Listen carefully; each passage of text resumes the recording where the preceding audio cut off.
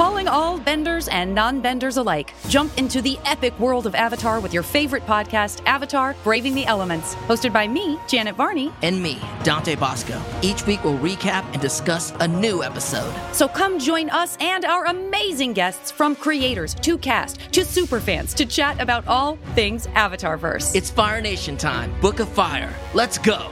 Listen to Avatar: Braving the Elements wherever you get your podcasts.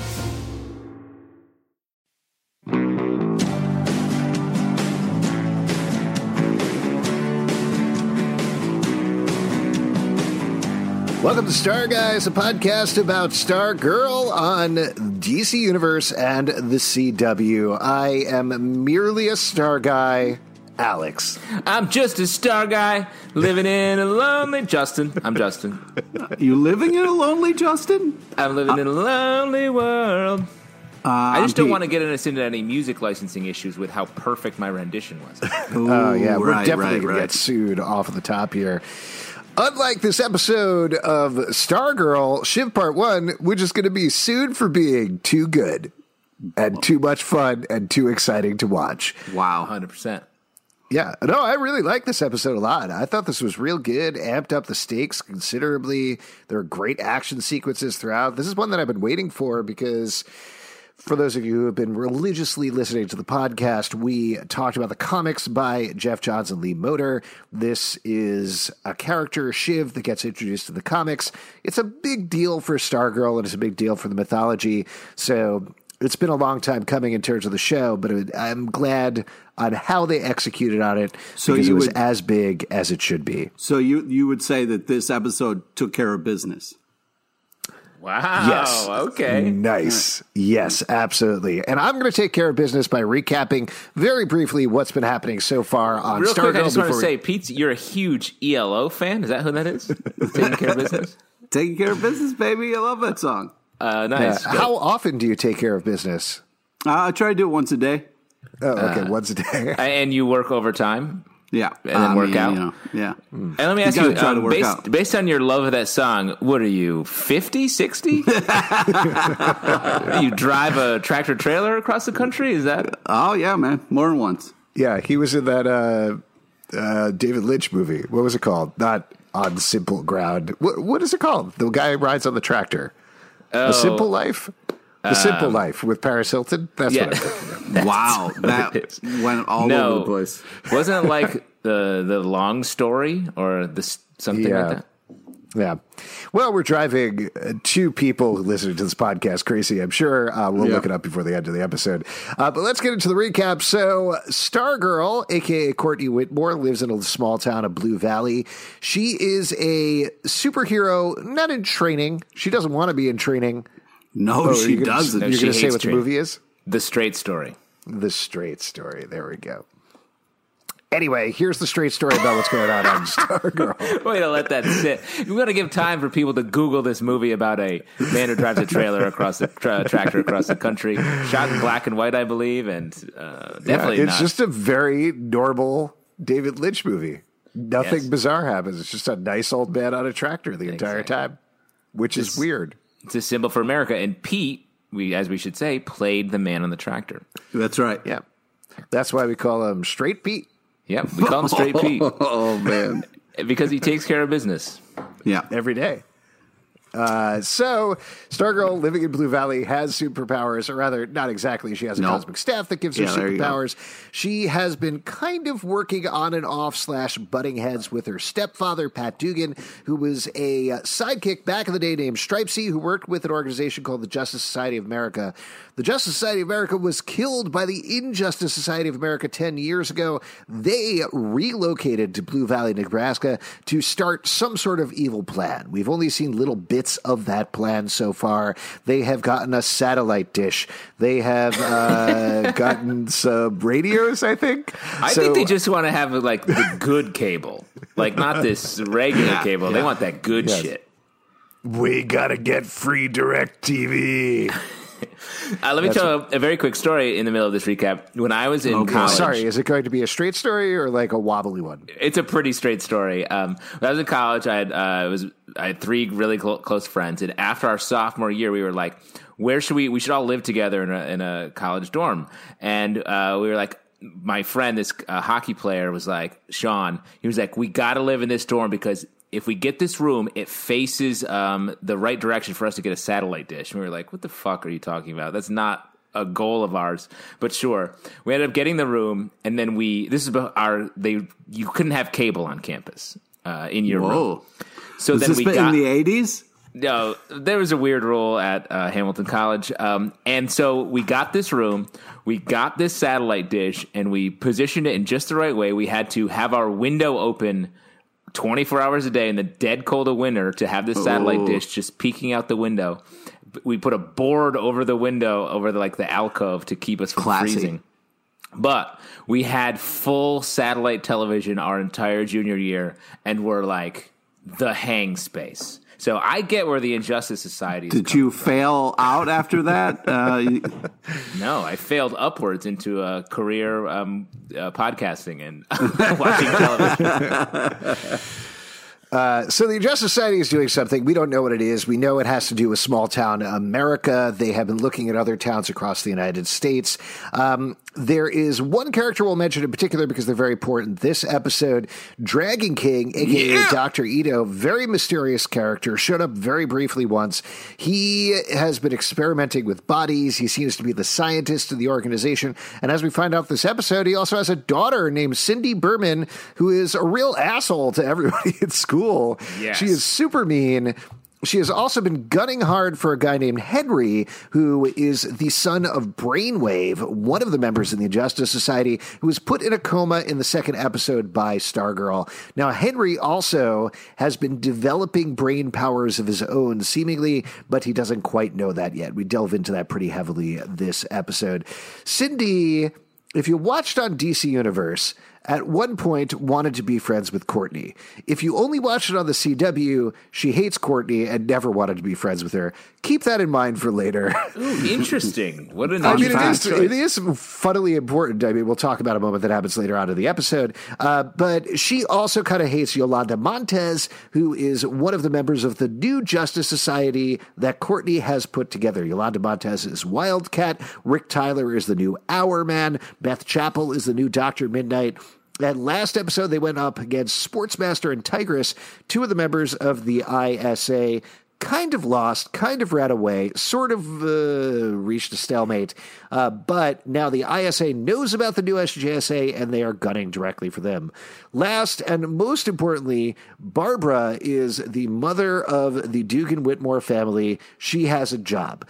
And also there's Mikey, and he is the son of Pat, and he likes candy and eating.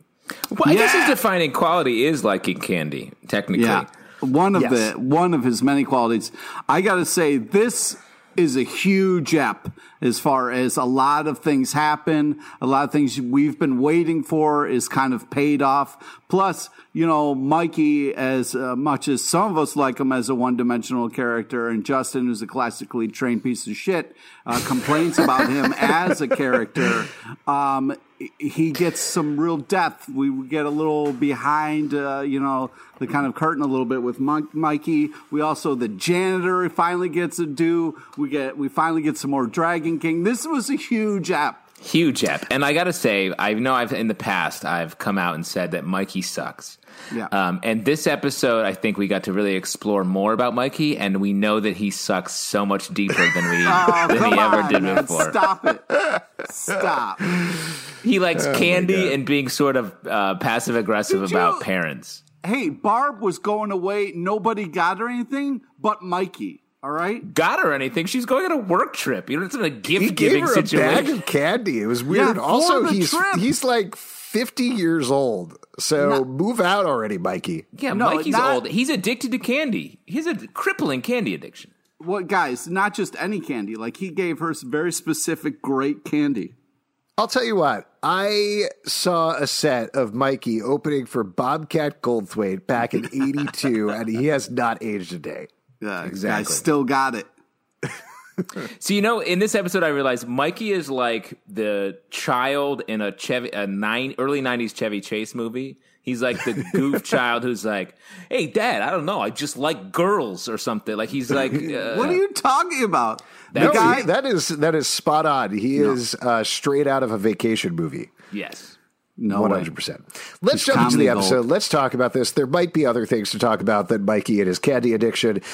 So we start off with Courtney. She runs down to her staff in the basement. She's so excited. Says good morning. We get a montage of the whole JSA. Staff, good morning. I mean, come on. This opening sequence was delightful. You see Rick is carving an hourglass in the stump where his parents were killed, which is very sweet and sad. Yolanda is training. She loves her mask. Beth is taking care of business every day on her goggles. She hasn't even made lunch with her parents. She's so happy. I thought that was such a good moment. First off, why does Dr. Midnight have a karaoke mode? Like, what's going on there? In the middle? Again. He is, you mentioned this a couple of episodes back, he's basically Google on steroids, and that's pretty much it. Yeah. So she was probably like, hey, Dr. Midnight, play my jams.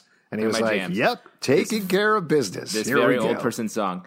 And I love that Beth is like, yo, make your own lunch, parents. You shit on me all day about my life. Now you're cooking yourself. Yeah. I would have appreciated I don't think it would have helped the comedy beat because it was funny, their reaction, but I would have liked a moment where the parents looked at each other and they were happy that she didn't make lunch. You know what I mean? Yes. Yeah. I thought that's where we were going, but I said this last episode. I think you gotta wait for it. The dad works at American Dream. Like maybe he's a bad guy. Maybe. So he's like a jerk. I guess we'll see what happens with that. Then jerks. We get into what I'm sure was a very big part of the episode for Pete. Mikey comes back from his paper route that he was forced to get by Pat. You want to talk about this, Pete? You're bursting at the seams right now. Yeah, can we talk about that bowl slide? That Pat bowl slide to Mikey that was just so money, like the perfect speed, like they've been doing it for years, like the back and forth. What are you even talking about? I legitimately do not know what you're talking about right now. Are you serious? When Mikey sat down and then Pat was coming out of the basement and being way too casual with Courtney, was like, yeah, we'll start training. And then Mikey's like, training for what? Hopefully training to take over my paper route. I'm the only one working around here, which is legitimate. He has a gripe. And then did you memorize all of Mikey's dialogue? So then he did. Pat is like, all right, Mikey, feeding time, and does the money slide across the kitchenette to Mikey with the bowl and spoon in there, and it was a money slide. It was it was nice. A great slide. I gotta say, Pete, their focus on this show is wild. You're like, if you were an astronaut, it's like if you went to space and you went to Mars and you returned, and everyone was like, Pete, astronaut LePage, tell us, how was Mars? And you were like, I had this Tang drink that was so good. It was like orange. I would talk about the Tang. Yeah. Exactly. And we're like, no, tell me about Mars. And you're like, I don't know, whatever, there's a rocks there. But this drink was like orange juice, but worse. I loved it. And the ice cream was solid. It was solid ice cream. Yeah. Could you believe it? I completely missed that. I'm sorry, Pete, to let you down. But as you mentioned, Courtney, Pat, both terrible at lying. They end up lying their way into saying that Pat is teaching her how to drive. There's this whole metaphor about she's like, yeah, just jump in the car and go. And he's like, no, you got to read all the manuals first. As usual, they got to meet each other somewhere in the middle, which we don't quite get to at the end of the episode, but I'm sure we'll get to by the end of the next episode. Barbara, though, has an interesting take on it. She is very upset. She's upset at Pat for making the decision to let Courtney drive, even though he is not actually doing that, and wishes they could talk about it first. And then he almost immediately comes clean right there in the middle of the kitchen and says, I should tell you everything. Because it's Barb. That's why. You can't lie to Barb. Everybody is so bad at lying on this show, which is, I guess, a laudable quality, but it's endearing. Crazy. It is. I got to say, there is such little chemistry between. Oh, you watch your mouth what you're going to say. Oh, how dare you? But how dare you? I'm not saying it. I'm not knocking them specifically. I think it may be a purposeful choice because of maybe something that's coming down the line. With the show, with her relationship with Icicle. But I just think it's The way they talk to each other is like new roommates who are like, "What, are you letting my daughter drive?" And it's like they're married. They're technically in love, I think. No, stop this, Justin, okay?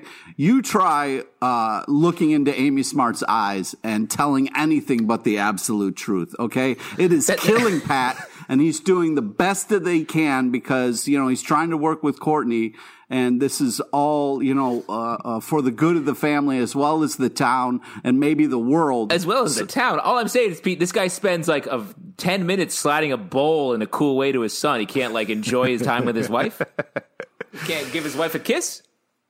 He probably did off screen. All right. It feels like he sleeps in the basement, maybe, and she sleeps in the bedroom, and they don't see each other than the kitchen when they're feeding Mikey his daily bowl of candy. I think that's how kids kind of perceive parents. They don't really know what goes on. They don't know where they sleep or what they do. So I think it fits really nicely. They don't know where their parents sleep? I usually had a pretty good handle on where my parents were sleeping. Just the location. I could drop a pin. Yeah. Speaking of sleeping parents, we cut over to the hospital where Henry is watching his father, Brainwave, who is still in a coma. Henry is taking pills to tamp down whatever is going on with his mind. He doesn't know what it is. And we get a very interesting scene here, which obviously pays off later. It wasn't immediately clear what was going on, but Cindy is really gunning for him. It's actually unclear whether they've ever dated at all or whether she's just hooked into him. But Henry wants to try to wake his dad up. Cindy wants him to help plan homecoming. They go back and forth. Henry doesn't care. He doesn't want to leave his dad. He finally settle on, you stay with me for a while, and they hug, and she hates it. Clearly, it's a fake hug. It wasn't a real hug, and that's the worst kind of hug. There's nothing more heartbreaking than a fake hug because one person thinks it's real, and the other person, looking in a completely different direction, can make a fake face or roll their eyes, and you can't see it, and you might think it's real, but it's really not. And that's why anytime I hug, I always hold up my camera phone around the angle to make sure I get the reverse. That's smart. I usually hug by a mirror so that way I can keep an eye on them. It does make me wonder, though, how much of what she's done, as we find out later, this is an assignment from her dad. She has to date Henry. She has to take him. Oh, you mean the Dragon King? The Dragon King, yes. I just wonder if things like when she sent Yolanda's nudes out to the entire school, was that also an assignment? Is that everything that she's done, or is she legitimately just chaotic evil? I think she was eliminating, because she needed to date him, she was eliminating a romantic rival so she could get closer to him. But honestly, what I loved about this episode is it threw a lot of questions at us. Or a lot of things happened that we didn't quite know why. So I'm spinning this in this episode halfway through. I'm like, oh shit, the mom died. Did she replace her daughter's consciousness? And that's actually the mom who is the villain shit. And I'm going crazy. And I love that about this show. They set it's very smartly done where there's a little bit of open area for us to think what we want. And then they slowly walk us back to the actual story. It's well done. And speaking of slow walking, we got a slow motion walk of the Justice League in the hallway. Man, these segues are on fire this episode. I'll tell you what, Pete, that's the kind of segue that's going to get you a kiss from Amy Smart. Off camera. It's going to be off camera. It's going to be a Pat Dugan style kiss. Hey, you'll come up from your basement sleeping area, and she'll be there with a pile of candy and a kiss on her lips. Oh, my God, don't. Anyway, it's homecoming week. Grease is the word. It's a Grease-themed homecoming week. And as you mentioned, there's this very badass slow-mo walk that gets broken apart by Cindy. Says, watch where you're going, losers. But I love seeing everybody together. I love seeing even Rick smiling a little bit and excited to see everybody. It's so fun. The cast has such chemistry together already, and it's really a joy to watch. Yeah, I love this. I like how they were having their power moment. It was completely interrupted by Cindy and her because she set her up with that moment for the rest of the episode in a cool way. And they they have a cool moment, but they're also bad at it too, which is their whole thing. Yeah. So we find out a little bit of information from Beth, who just naturally knows this. It has nothing to do with the goggles. They talk about why Cindy is so mean. As you mentioned, her mom died. Her dad remarried twice. Rick just thinks she's a horrible person. And regardless, Beth is very excited. She shouts out 6 more hours than JSA time, and everybody's like, shut up. Stop shouting that in the middle of school. We very briefly go over to Jordan. And this is another thing I wanted to talk about because I feel like this is something that's not going to become clear until the next episode. But Jordan is looking some files, immediately goes to Barbara and offers her an opportunity. They want to secure, I think it was a sewing machine factory. Yes. Yeah. Maybe after Courtney broke all the sewing machines a couple of episodes back, they feel like they need to invest into it. But he invites her out on this one-day business trip, which it turns out it seems like they're both going on together. So what do you think the intention is there? What's actually going on? Well, obviously, when he looks at Barb, he sees somebody who can really win people over and someone who can pull off a lot of different things. So he's like, obviously, we have to leverage the best person we have at the company. So if you need somebody to pitch something, you're going to send Barb. Wow, your Amy Smart worship has seemingly no end. I mean, I'm hoping this is going to feed into sort of the Courtney father mystery, where she's so sure that it's Starman, and I think we're going to find out it's not. And I think maybe Icicle knows that it's someone else, and so that's why he is trying to keep her around. Yeah, potentially. I think also part of it is like there's clearly some sort of target that Icicle is going for. I don't know why he's taking Barbara with him other than potentially to go for something romantic, even though I believe we've heard it's not actually going to be romantic. It's just a friendship thing between Icicle and Barb. But I also think it's like if you're trying to sell small town, why wouldn't you bring Barb with you? She's got stories for days about small town games and all sorts of things that I think you're right. It may be as simple as that because I think she, in that moment, I think 3 episodes back where she stepped forward in the middle of the meeting, I think she really did make herself that like sort of innocent person who's like, I'm here for the right reasons. Let's do this.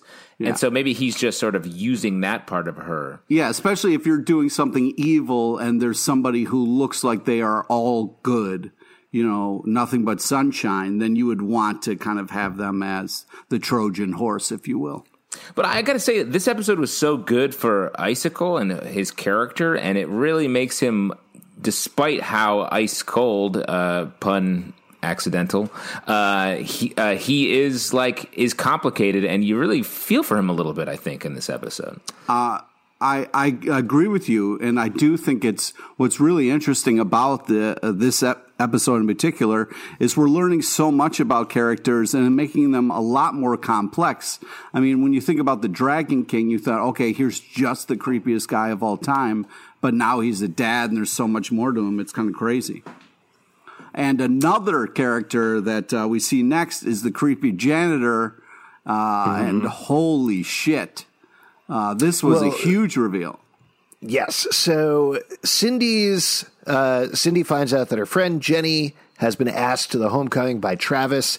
She says the dance is for losers. Her friends is like, why are you such a bitch? She needs a break from Cindy. And now Cindy is completely alone. And to the point that you were just making, Justin, even though Cindy is actively bad, I think, by the end of this episode, you still feel for her and you understand her and you kind of understand what she's coming from. And there's points where you feel her isolation and loneliness. It doesn't excuse what she does, but I like that we get there. As Pete mentioned, though, there's this creepy janitor where, again, if you've been watching on the CW, you haven't seen as much of this because they cut out a bunch of his scenes, but he's been in pretty much every episode. We finally find out a lot more about him. Here's the dumb thing. So wait, what, Pete? I don't like the way that you're saying dumb thing, and we're finally talking about. No, I was about to slam myself. I was going to slam myself because I had this theory that it was going to be Starman, and he would rip off his beard, and it would be Joel McHale.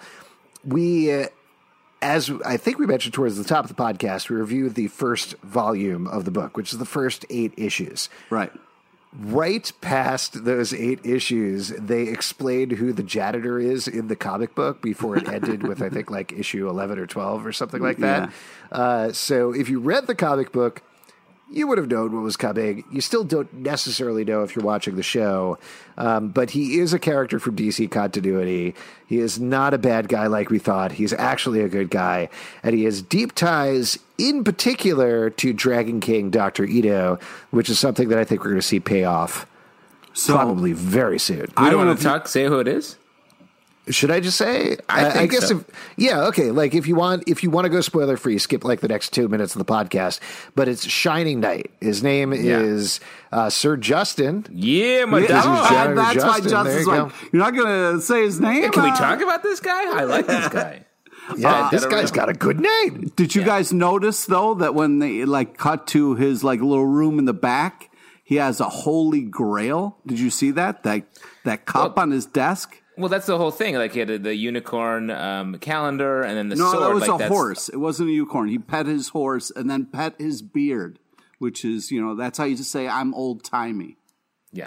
Well, actually, what it is in the comics, at least, is he has lost his memory. He is a knight back from Arthurian times in the DC universe. He was part of, I think, like one of the magic organizations, probably Shadow Pact or something. I don't honestly remember. And then he gets flung to the present, ends up losing his memory and working as a janitor at Blue Valley High School. Ultimately, he gets it back and helps out Courtney, Stargirl, when he figures out that he is, in fact, Shining Knight.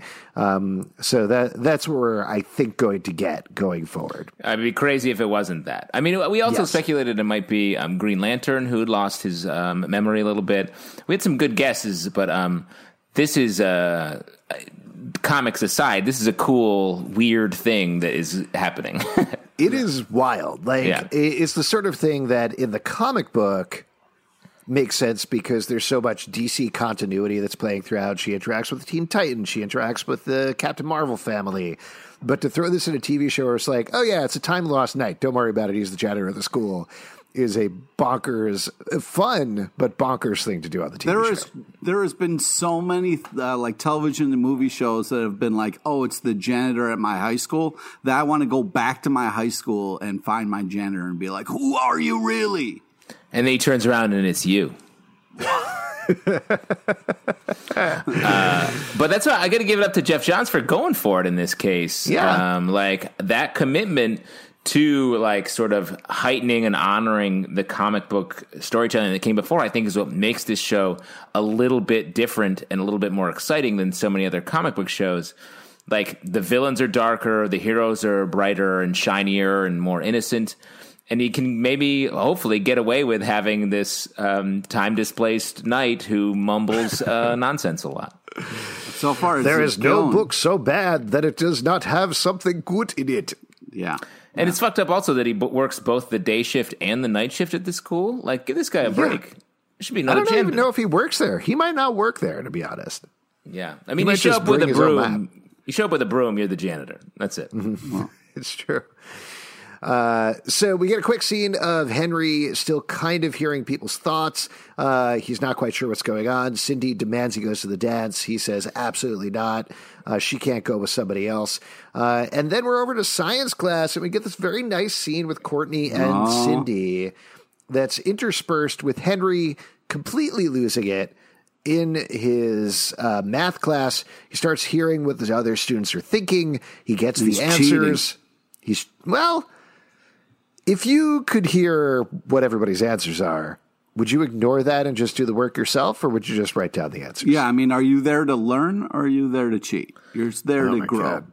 Guys, if you've done the homework, you're going to hear the thoughts coming from the questions themselves. Whoa. The equations just want you to answer them. This is why you're a good teacher. Thank you.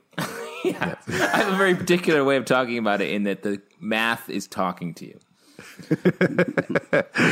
Listen to the 6, man. The 6 wants to tell you about division. So interspersed with that, we do get the scene of Cindy and Courtney working on a chemistry project together. They get partnered up. Courtney kind of sucks it up and tries to bond with her about their dead parents, which works. And she finds out that Cindy doesn't need to look at the directions at all. She's amazing at chemistry. She does awesome. She played with dangerous chemicals as a kid. As you do. And Cindy just nails it. Like, she absolutely nails it. And you can see her softening a little bit. And this is the moment, the biggest moment of the episode that I really wanted to talk about is Cindy asks if she's going to the dance. They say no. They say we can hang Saturday night. She says, I'll call you. And Courtney says, 'cause you have my number. And now here's the thing. The scene of her getting her number was cut out of the CW broadcast. So if you watch that only on the CW, this makes no sense. Whatsoever. No sense. How could you possibly How would you get that callback? You couldn't get it at all. They cut out the scene. You could also say, you might think she's just a creep who has everyone's number. No, it makes no sense. None. Yeah.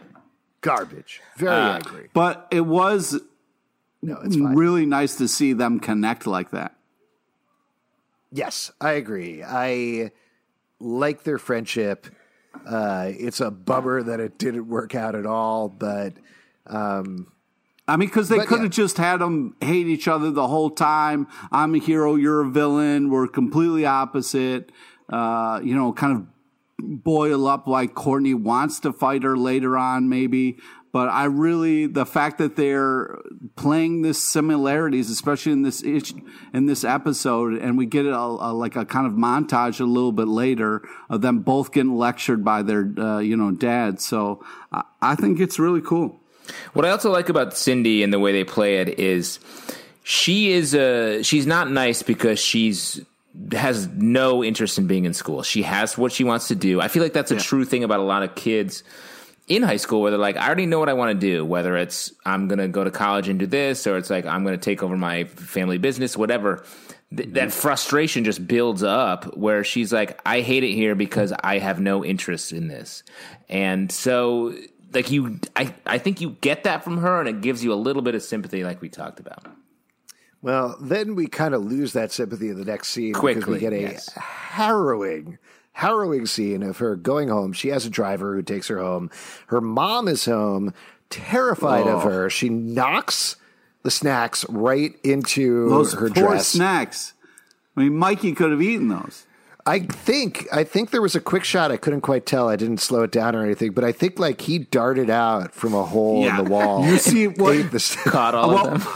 What's nice is I'm hoping the bonus on DC Universe, you're going to see Mikey like come through the window on his Paperboy BMX bike, slide, catch the cookies before they hit the ground, and then ride off into the sunset. He's the real just hero. Like a yeah. It's like a Paperboy action movie starring Mikey. Get on board. Great. So Cindy knocks over the plate, says her day was awful. They go back and forth. The mom is totally terrified. She wants an after-school snack of cheese and wine. Her mom is like, no, there's very strict rules about alcohol. She's like, no. Do you want me to tell your dad that you were so mean to me? And she promises to take the bottle of Pinot Noir that she's hidden in her room and leave it in Cindy's room, which is a pretty hardcore wine for a kid, I gotta say. I mean, give your kid Merlot. They're not going to know the difference. Don't waste a Pinot Noir on your kid. Well, maybe she likes a lighter wine. She likes something that's has lighter tones with maybe some tannins, but maybe not. You don't understand. I will say, go with the white wine then. What are you doing? I'm definitely getting some Paul Giamatti notes from her performance in the episode, so I think it does make some sense. That's a Sideways reference? Yeah, no, I got it. Yeah. Definitely fits right with our taking care of business stuff from the beginning. But she doesn't wait for the wine. She punches in a code, goes downstairs to see her dad, and immediately, which I love, we get an establishment. There's these animal sounds in the basement. She sees Grundy locked up, says, stop growling at me, creep. Was that Grundy, though? It was like more of a Gorilla Grodd growl than Grundy. It sounded more animalistic, but that was definitely Grundy. And the thing that I appreciated about that is, like, it's beyond she's an asshole, beyond her dad is a supervillain. She knows everything that is going on, which puts her on a very different level from Cameron, Icicle's kid. It puts her on a different level from Henry, who's Brainwave's kid. Like, she is in the loop on everything, and I love that choice. Yeah. So we then go over to the JSA a little bit for a bit of training with them. They're at Pat's shop. Pete, anything you want to say about that? Like the pull into the shop or the outside of the shop? I love Pat. Pat's the best. Yeah, it was. We got a couple car shots, which was really nice and very tastefully done. A lot of old cars in his shop that are pretty cool looking, for sure. I think it's interesting the way Pat talks in this scene. It really struck me. He sounds like he's narrating a documentary about his life from inside his life. That's this scene was bonkers. Like, I understand intellectually what was going on here, that Pat was setting up a training session for the JSA. Courtney was like, no, we don't need any training, and going rogue and saying she could do it herself so that the JSA could get pissed off and be like, we're supposed to be a team.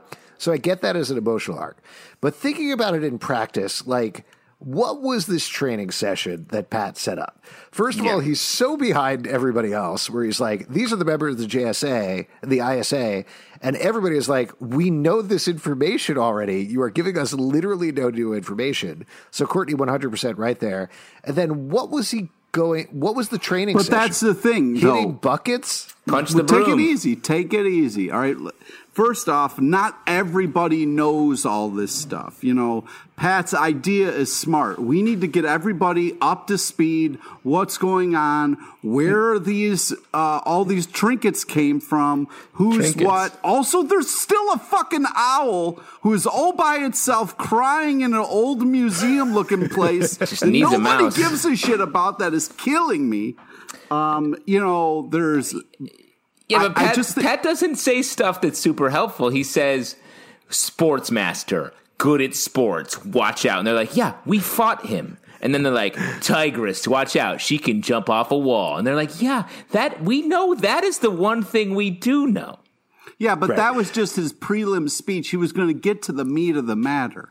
It was just kind of recapping. Like he should have started the speech be like, this might be your first time watching Stargirl. Here's a couple of things you need to know about the bad guys. No, but the Hour Man, he hasn't been around for these battles. He doesn't know this shit. Several of them, and they've had conversations. Like Justin's saying, there's nothing new here. There's no information. And then once she knocks down was the training session... Did he think it was going to take them an hour to knock down some buckets? You don't need superpowers to do that. Knocking down the buckets. It's about talking about what the villains... No, now I'm talking about Yolanda and company getting upset. They're like, oh, man, I wanted to knock down a bucket. But you knocked down 4 buckets. But you think a professional football team has a bucket with Tom Brady's face on there? Like, Tom Brady, you got to knock him down. If they're good. He's the guy... He kisses his son too much. That's all you need to know about beating him at football. But also what I liked about this scene was that Cindy was getting the same lecture from her father. And they were both kind of like ignoring her. That was also a cool bit. It was very well edited. I will agree with that. And I know I'm making fun of it, but everybody's good in it. I really like the note at the end of the JSA stuff where... I didn't mark down who said it. I think it was Beth. She said this was supposed to be for the team. And then, as you mentioned, you get Dragon King, his reveal of his big, creepy lair downstairs. Yes. Asked Cindy why she came downstairs. She says she can't take it. She can't take being a teenager. She wants to be part of the ISA. And then she shoots a blade out of her arm and kills a man. And Dragon, which just is a red shirt, total red shirt situation. Like just guys standing there, gets taken out for no reason. Yeah, it's such a amping up of Cindy's villainy in the scene where it goes from like she's the asshole at school to she just casually kills people and maybe killed her own mother. Yeah, that's why that stepmom is crazy nervous. Yeah. So we find out Dragon King gave her powers, tells her not to touch a staff, which is a serpent staff that eyes glow. He takes it from her. There's also a costume on a wall. Obviously, that becomes important later. But Dragon King kind of explains what she needs to do, that if Brainwave doesn't wake up, they need Henry's abilities. She doesn't care. She wants to break up with him.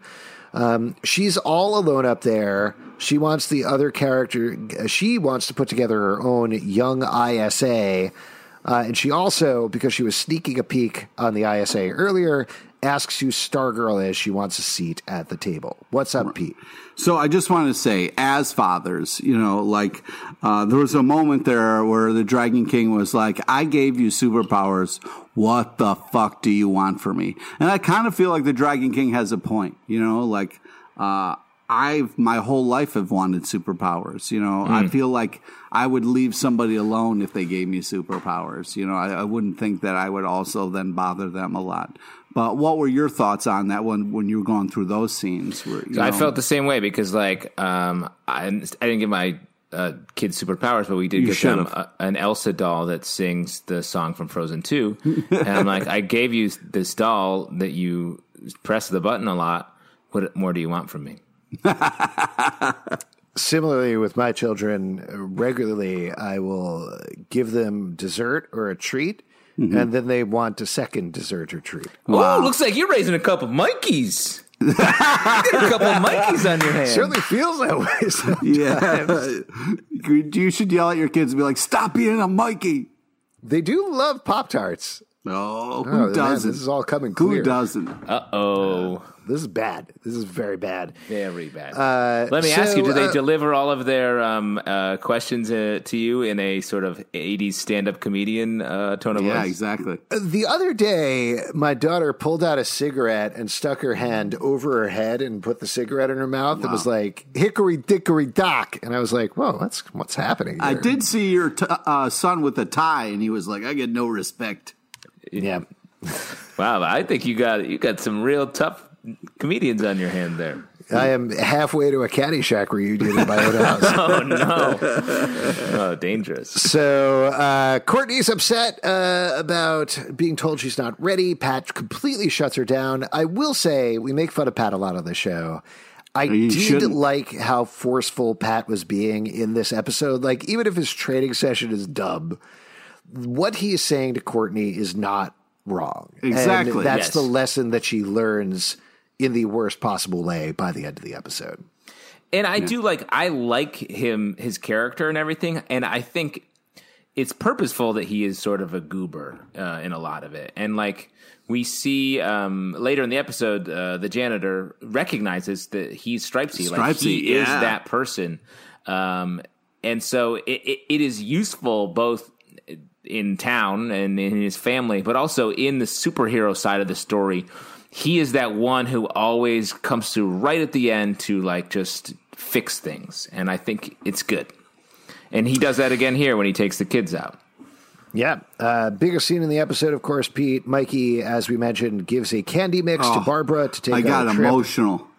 Just the what he picked out for her was just so caring and you could see how touched Barb was by it, and she kind of looked around at the rest of her family like, nothing from you guys, just Mikey's the only one who's gonna miss me and care. Oh, okay, fine. Yeah, the weirdest thing to me about their relationship, and this is getting back to what we talked about earlier with Pat and Barbara, is how long did they date before they got married? Because it feels I would guess 7 to 8 minutes. Right? Because it feels like Mikey and Courtney never met before they moved to Blue Valley. Yeah. Which is weird. Yeah, no, I mean, we'll talk about that scene in a minute, but it's sort of with the way Mikey talks to him, I'm like, what are you talking about? What do you mean, what is he talking about? I don't know. He's just a character that I'm like, what is the headspace here? I can't, impenetrable head. Obsessed with candy. And then he goes after Courtney for being like, hey, you have a mom and I have a dad and that's it. Don't talk to the other one. It's not how families work. He's just jealous of the amount of time. He used to get to hang out with Pat and Pat would buy him food and he was happy. All he cares about is the food. he's getting less food now, and it's upsetting him. He has a right to be upset that, he used to be able to hang with his dad, and now his dad's in a creepy basement all the time and out late all the time. He has a valid point. Mikey is like the cartoon mascot for a Saturday morning cereal. He's like Cookie Crook. He's like Toucan Sam. All he cares about is eating the snack. Even Toucan Sam wants to spend time with his father. There's nothing wrong with that. I didn't read that on the back of the cereal box. What commercial had Toucan Sam being like, Dad, I really miss you. I have to follow my nose to hang with my father. You got to rewatch them. There's a couple real touching father episodes. To follow my nose to my daddy issues that are developing. Hey. Oh, my gosh. Yeah, there's a lot of edible stuff in the Keebler Elves commercials, too. Yeah. I mean, but you got to, watch them really closely. Yeah, exactly. So, anyway, we also get a nice scene with Cameron coming home to his dad, Icicle, asks if everything is okay. They have he doesn't know how to ask out a girl. Well, that's the thing. It's like we have these supervillains, and they're supposed to be all evil, but that was a touching talk he gave to Cameron, being like, you got to put yourself out there for love, son. It's worth it for love. And you're like, wait a second, you're fucking Icicle. You're cold as shit. It's very interesting, the complex family dynamics in the show. And I think that's so true, and I really love this scene. I think this is sort of giving us a lot of information going forward. He hasn't been grooming his son to take over. I think that's the real split between these the ISA villains. Like some of them are like with Shiv aggressively like, you're going to do this. And then on the other side, Icicle feels a real loss because of his wife, and I think because of that, he's protecting his son from this world and hasn't told him any of that stuff, and maybe doesn't want him involved. And I think that's going to become a pivot point going forward. I agree. Then we're over to Homecoming. It's initially very sparsely attended for a homecoming, but suddenly it's night, and the Blueberry Prairie Dogs are going up against a team that I couldn't quite understand the name of. At first I thought it was Central City something, but I don't think it's that. It was the Adams was the name of the team. Oh, okay. There you go. I didn't hear the first part either. It was hard to hear.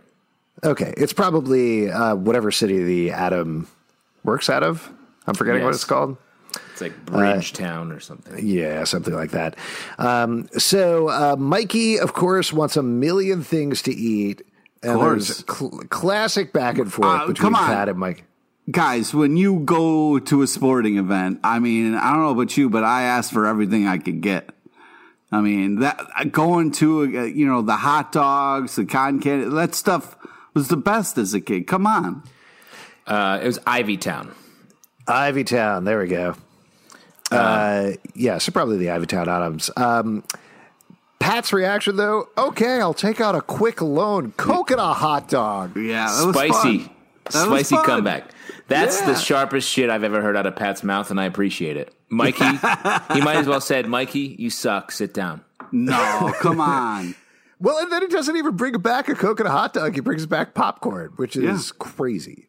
Yeah, well, he's a bad dad. No, he's not even paying attention. Don't you dare. Dragon King, better dad than Pat. Well, by the way, just hold that off for our dad rankings, which we get to at the end of the show. Dad power rank. As always, we always power rank the dads, including ourselves. But I do think Mikey's more of a supervillain than Shiv will ever be. I concur. So Courtney is trying to check out the principal, who is Principal Bowen, who is the new fiddler. Pat's like, leave her alone. We get the fight about whose dad is whose, and he's like, it's my dad, not yours. He's pretty pissed about it. Mikey is upset. He says he's not with Barbara 24/7, despite the fact that they're having candy parties all the time, and he's giving her sacks of candy, but, whatever.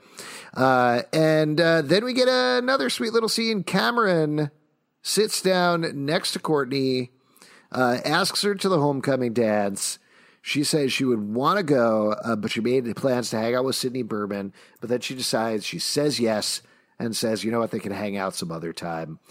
What do you think? Rude move or good move? I thought that was, it made you really like Cameron. I mean, he's so earnest, and he's someone that's just like, he's trying to be a kid, and I like the way that Courtney had to choose between her sort of like, it felt weird that it was like, why is she so committed to hanging out with Cindy when it's not part of the mystery? It's just she wants to hang out with Cindy, but it feels like that's some of her superhero instincts sort of taking over, and then she ends up choosing going to the dance with Cameron, which I think is the right choice, especially with what is about to happen.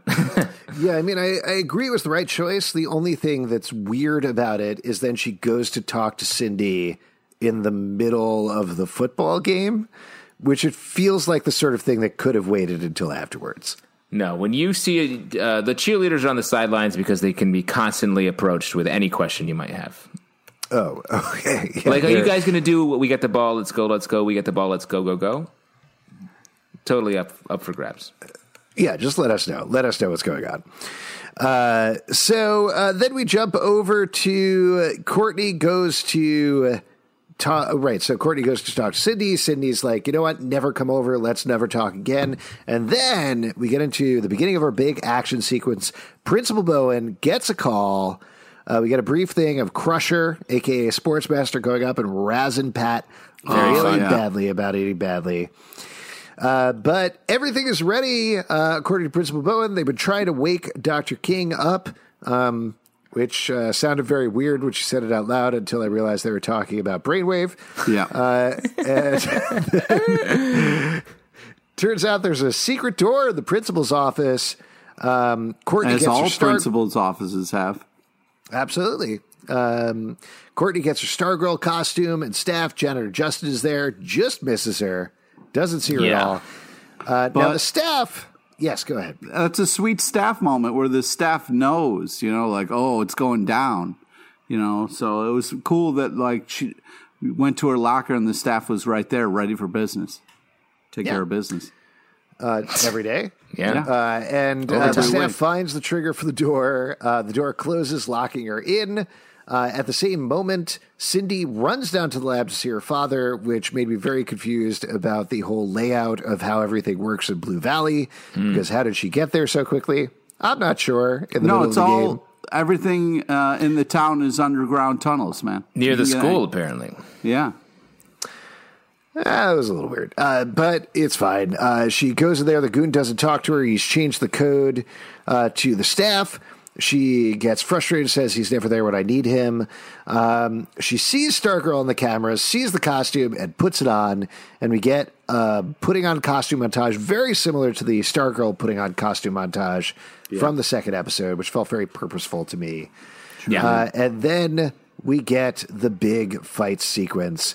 Stargirl, this is so well staged, so epically done. I loved it. How'd you guys feel about it? Really great across the board. Like from all the different moments from each of their perspectives, the moment where Courtney blasts her in the face with the staff and then she heals, I thought was cool. Very cool, very well done. And allows Courtney to realize, like, oh shit, I am not maybe prepared for this. Yeah. And that, oh no. Yeah, that was fun. But I really liked how they kind of were fighting in, the dance room where the big dance is going to be held. That was cool, the homecoming dance. And then what I was worried about, like, because sometimes when people get too into the effects, we don't get to see the fight sequences. Like, if they wanted to show off the cosmic staff too much, everything's too dark, so you see how cool the staff looks. But they're doing a really good job of balancing it so you can kind of still see the heroes fighting and also how cool the cosmic staff looks spinning around and stuff. There was that shot as they're fighting where the camera is just circling around them as they're on the record in the middle. Yeah. That was great. Really cool. To your point, the fact that they held on that clearly showed off whether it was the stunt doubles or the actresses doing the fight scene. Very, very cool. I was really impressed by that. And then harrowing, horrifying end to it as she stabs Courtney through the hands, breaks the staff in half, and then the janitor saves her. The staff heals itself, which was an interesting note. Yeah. I don't know if the staff, because it looked like it was like she broke the staff in a cut, and then it cut to the staff on the ground full again. So I think maybe that was like the stunt double accidentally chopped it in half or something like that. I don't know. But no. She chopped it in half, and then you saw the staff come back together and come back to life. So it's got something going on. It's got a life of its own. And it goes to find Pat, which I love that moment of it, like kind of sneaking behind the dumpster a little bit or whatever that was. Cool. Very cool. And Shiv gets up, sees Stargirl unconscious, runs away. They don't overplay this moment, but it felt pretty clear to me that with Pat coming in and yelling, Courtney, she probably heard that, and she now knows Courtney's Scargo, right? After this fight, they both know who each other are, which is very interesting for the show moving forward. But also, like, the creepy janitor saving the day moment was just fantastic. You want to talk about, a shiny Sir Justin kind of moment there. That was a great one. And I think we can call him a hero janitor instead of creepy. Yeah. Absolutely. Or should we call all Justin's hero? That's what I'm talking about. Let's get to the point here. Justin's really it means the name means the just one. It means the just one. We also got kind of the Stripesy recognition moment, which was cool. Yeah. Yes, he recognizes him as Stripesy. Again, this is kind of spoilers for the comics. They may not go in this direction, but they have mentioned them before. But Shining Knight is part of the All-Star Squadron, which is the super team before the JSA. So I think we're probably going to get some notes of that as well, which might be kind of neat. Yes. And then we get that last moment, so heartbreaking, of Courtney unconscious, lying there, Pat cradling her. I felt for sure we were going to get a little more of the episode with, like, Courtney being taken away or Shiv being like, Courtney, you're Stargirl. But ending on that moment was so powerful and so heartbreaking. Yeah. It really it added so much stakes to what we had just seen, what felt like sort of a fun battle. It really put it in like a sort of like, oh shit, this is much more serious. Yeah, because as we saw in this episode, Cindy does not play around. Yeah. So her like double oh no made it so much better. Yeah, absolutely. Before we wrap up here, who was the star of this episode? Pete, let's go to you first for a big surprise to find out who was the star. Yeah, first, before I get to my star, I just want to give Mikey a shout out. I know he takes a lot of heat on this episode, but man, the casting for Mikey for me is just so perfect, and I love having shows within shows, and I just think it's so great. But Cindy to me was the real. Can I just say, if Mikey can't take the heat, he should get his Pop-Tarts out of the toaster. Because that's a very Mikey thing to say. He's got him in that toaster. Yeah, I was really impressed with Cindy. This actress is killing this role. There is so much to this character, so many different aspects, and you never feel like this character is waving. It's always very cool and very powerful, and I'm impressed with all the dimensions that this actress is able to pull off with this character, and like Justin said, made her vulnerable and did like a bunch of different stuff. So I've been really impressed with this character and how this is unfolding. And the similarities between Cindy and Courtney are great. And I'm looking forward to more showdowns as it kind of moves on. Yes, perhaps in a part 2. I'm going to give it up for Courtney. Just great episode for her. The fight, the way she smashed those bucket heads that Pat made was badass. Like, she felt like a real hero in that moment. Even though she lost her battle at the end of the episode, I thought that was like real proof positive that she's like ready to do this. This was a little part of the episode, but I'm going to give it up for Cameron, actually, who was very charming this week. Yes. The show hasn't delved into romance or ships or anything like that, but his scene with Courtney was very cute. It's not a pairing that I necessarily predicted or thought of, though it seems obvious in retrospect. Like, you got who thinks they're the daughter of Stargirl and the son of Icicle end up dating. They find out who their dads are. It's epic. It's bad. That's such a smart storytelling decision. But making him a good guy who's very charming and very nice and helpful for his dad, I thought was great across the board. Yeah. All right. Couple of things before we go. First of all, we are going to have a bonus episode for this episode of Stargirl that will go up Tuesday night after the CW airing. We've got a special one for you this week. We talked to none other than Nelson Lee, the Dragon King himself. Man. For a post-cap on the episode. Super fun. Great guy. I can't wait for you all to hear the podcast with him because it's a really fun time. Also, if you want to support us, patreon.com/Comic Book Club. We do a live show every Tuesday at 7 p.m. to Crowdcast and YouTube. Come hang out. We'll chat with you about Stargirl. iTunes, Android, Spotify, Stitcher, or the app of your choice to subscribe and listen to the show. Star Guys Pod on Twitter, Instagram, and Facebook. ComicBookClubLive.com for this podcast and more. Until next time, we're the Star Guys signing off.